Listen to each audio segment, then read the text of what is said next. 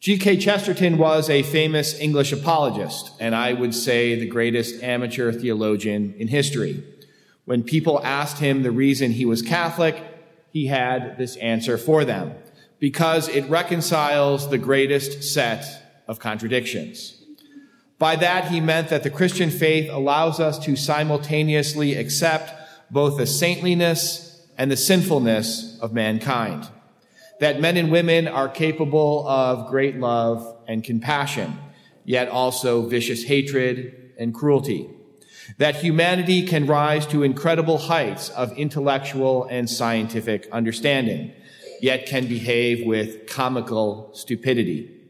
And that we have the ability to create and contemplate the most sublime things, yet can also occupy ourselves with childish nonsense and triviality. To Chesterton, the curious mix of dignity and depravity in man can only be explained by the fact that we were created by a just and loving God, crafted in his image and destined for eternity with him. But through our fault, we have fallen into sin, and so we struggle to connect ourselves once again to our Father in heaven.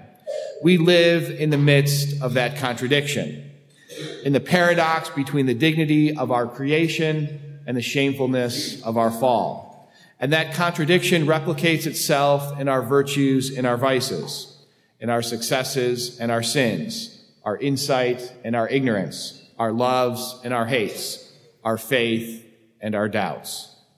And so it should come as no surprise to us that when God chose to save the human race by sending his Son into the world, he would do so in a way that might strike us as a kind of contradiction.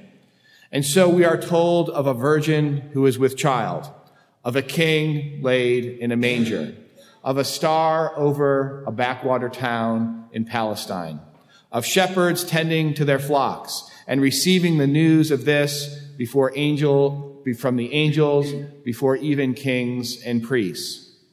Yet it is in these contradictions that we should rejoice, that the God of the universe would identify himself first and foremost with the poor and the lonely, with the ignored and the outcast, that he would enter the world in humility where he was least expected to be found, and that ultimately God would choose the weak things of this world to be the instruments and herald of his incarnation, because we know then that the message of hope is truly meant for all, and that our God is a God of love and not of domination, such that we can truly say, like the famous Christmas song, "The thrill of hope, a weary world rejoices." Merry Christmas.